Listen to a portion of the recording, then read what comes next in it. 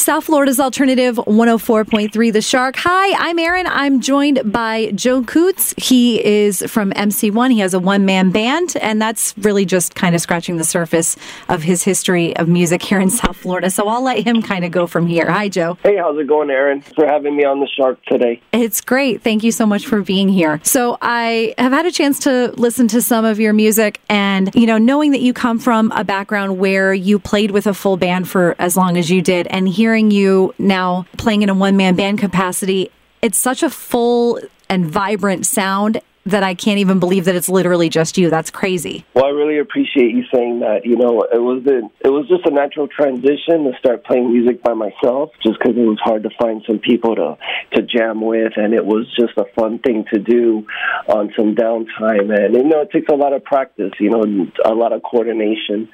Yeah, definitely. I really enjoy doing that, as well as playing with other people also. But sometimes I got to get my music fixed, and I don't need to rely on anybody for that, Yeah, I can appreciate that. Sometimes it's just about making sure that you stay fresh and you're constantly working on stuff, and you don't have to wait until it works for everybody else. Yeah, definitely. I played in Against All Authority for many years, from about 1992 to 2007. And after that, I played in a hardcore band called Nobody's Hero.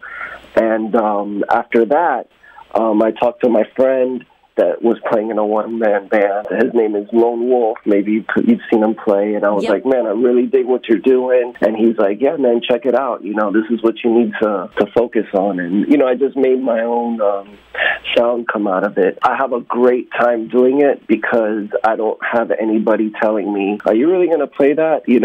When you're in a band with other people, everyone has their 2 cents. And I enjoy that, playing in a band and collaborating, but when it's just you, it's all you. So that's what you get. Yeah, that makes sense to me. So I saw that you build your own instruments, or you help collaborate on building your own instruments. Tell me about that. Yeah, well, part of that, coming from a DIY background, when you're in a punk band and just any band, you always start off doing things on your own.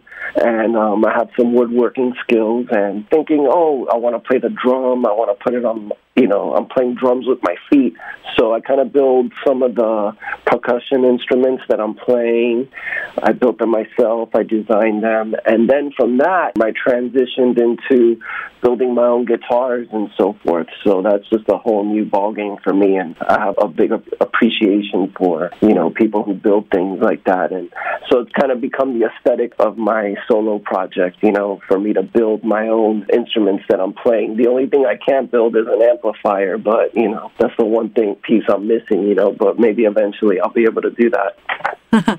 That's so cool that, you're able to just kind of take bits and pieces and make it into something that produces a sound that's uniquely yours, because you took the time to really look at each individual thing and how it was going to work together. Yeah, like the latest thing I built was an electric guitar, and I built it out of a piece of wood that I found in my attic in my house that's been here since 1948. So I'm like, this is going to sound like my house, and there's still termite holes in the wood and so forth. But I'm like, to me, that's cool, I really enjoy that procedure of building it, from scratch. I think that's really cool. And to me, it's like, my brain doesn't even work that way. So when you say it's going to sound like my house, I'm like, wow, you just blew me away with that.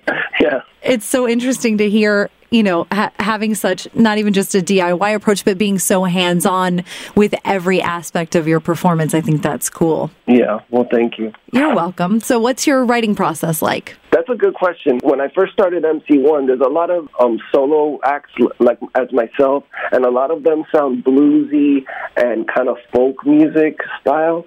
And I kind of wanted to take more of a garage rock approach to it. So I started to listen to a lot of music that I grew up listening to and breaking it down. Things that maybe aren't punk bands. I started to listen to a lot of Beastie Boys and 80s hip hop, Run DMC, where you hear the beat and the occasional electric guitar.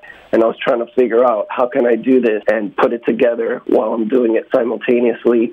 I listened to a lot of early Jesus and Mary Chain, because they kind of used just a snare drum and a kick drum when they played live. And I was like, okay, cool, that's what I'm playing, are 2 drums, so let me see how I could do this type of thing, So I kind of emulated that, and then I branched off. Once I got my coordination down, now I'm able to do a lot more different types of music, I guess, and just, it's hard to explain, but, you just got to practice a lot, really. Yeah, no kidding. And make sure that you've got all your moving parts in order. It's just, I'm interested in that level of breaking things down and really using your ear and using your logic, because part of it is logic and part of it's creativity. So you're kind of having to use both sides of your brain to make it work, I think, in a way that a traditional band setting, it wouldn't be that way, Yeah, it's definitely a personal challenge, but it's pretty rewarding. But it's also very difficult. Sometimes I think to myself, why did I even start doing this? Because there's so much to think about. So, when I load into a show, it's just really annoying, all the things I have to bring in and break down, put together, and just set up. And, if one tiny little thing is off, if I have a pedal on my drum that's off, then it just screws up the whole thing, But, hey, the show must go on. Somehow I make it work. And that's when you don't have anybody else to help you bring stuff in, because it's just you. Yeah, definitely. Yeah, it's full immersion, it's all or nothing. Can you tell me about AJM Records? Yeah, AJM Records, when I recorded MC1, which also stands for the Magic City one, by the way. Awesome. That's just shortening it for the modern times. When I started MC1, I recorded it with my friend Jonathan Nunez from Torch. I don't know if you've heard his band before. They're really good. I said, I need to put this out, so I'm just going to start my own record label. And I just made up AJM Records on the spot. I put it on my release. And then not too long after, my friend David Santos, I used to play in a band called Nobody's Hero with him. He's in a band called Radio 89 right now out of Orlando, Florida. He called me up and said, hey, I just recorded and I'm going to put it on your label. And I said, well, hey, you know what? That's perfect, but it's going to be our label and you're going to have to help me with it. So, once I connected with him, it took off. He really immersed himself in it. And it's really cool on this side of it now as well, because we get to help other bands and put out their releases, and we just started, and it's a fun process. We're really having a good time doing it. Now, do you find it to be more challenging because part of you is here and part of you is in Orlando, or is it like, hey, we have a better reach because we're covering Central and South? Well, that's what's cool about it. Since we're spread out, Dave has already found some really good bands in his area. We just got the Problematics to sign with us, as well as another band called Dial Drive. And they've been on the road constantly, and they've been going to Chicago, and they're planning a tour out to California. So we're really happy for them, and we're proud that they're representing AJM Records. And we want to work with other bands from Florida. We, hopefully put out a compilation so we could expose a lot of these great bands in our scene that not a lot of people have heard of. We have a lot of great bands around here. Yeah, I agree. I feel like I've been doing Open Swim, this podcast, for a year and a half now, and just when I think I've hit a wall and I don't have anybody else to talk to, I find like a slew of new artists and in various genres. Yeah. It's cool that I'm not tied to just doing alternative. I can talk to punk bands or blues bands or, one-man bands like you and kind of cover the gamut and really dig in deep with what's going on in the scene, because I feel like otherwise, if there's stuff that I don't know about, then people that are listening are going to find out about it for the first time too. So that's the goal always. Yeah, definitely.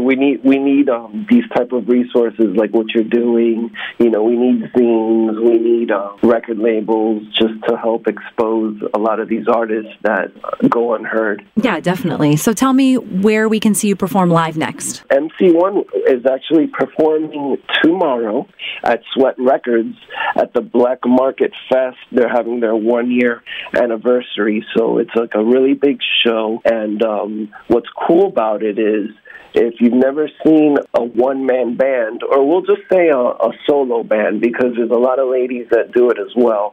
I like to call it more like isolated musical confinement, really. I'll be playing around 5 o'clock at Sweat Records inside the record store. But we will also have, starting at 3 o'clock, from about 3 o'clock to 8 o'clock, there's probably going to be, I would say, close to 20 solo artists from all around Florida doing their own thing. So it'll be really cool. And it's a free show. So if anyone's in the area, you don't have anything to do, you should come out and check it out and support. Definitely. That sounds like a lot of fun. And anytime you can go see live music for free, why would you not? That's the way I feel. Of course. Anyway. Of course. What can we expect from you moving forward musically? Well, with MC1, I'm in the process of finishing up a 3-song EP, and I'm going to follow up with a full length after that. That should come out within the next month or so, I'm hoping. As well as I'm playing in a band with maybe, Fausto Figueroa. He was on your show about 2 weeks ago. Yep. I started a punk band with him, and we're called Beat Obsolete, and we're playing next week over at Beer Punks in Fort Lauderdale, and you guys should come out and check that out as well, and we'll be recording a full length really soon for that as well, that will release on AJAM Records. Well, I'm definitely looking forward to hearing everything that you guys have coming up, and I'm so glad that you took some time to chat with me this afternoon. Well, thank you so much. I really appreciate you having me, Erin. You're welcome, Joe, anytime.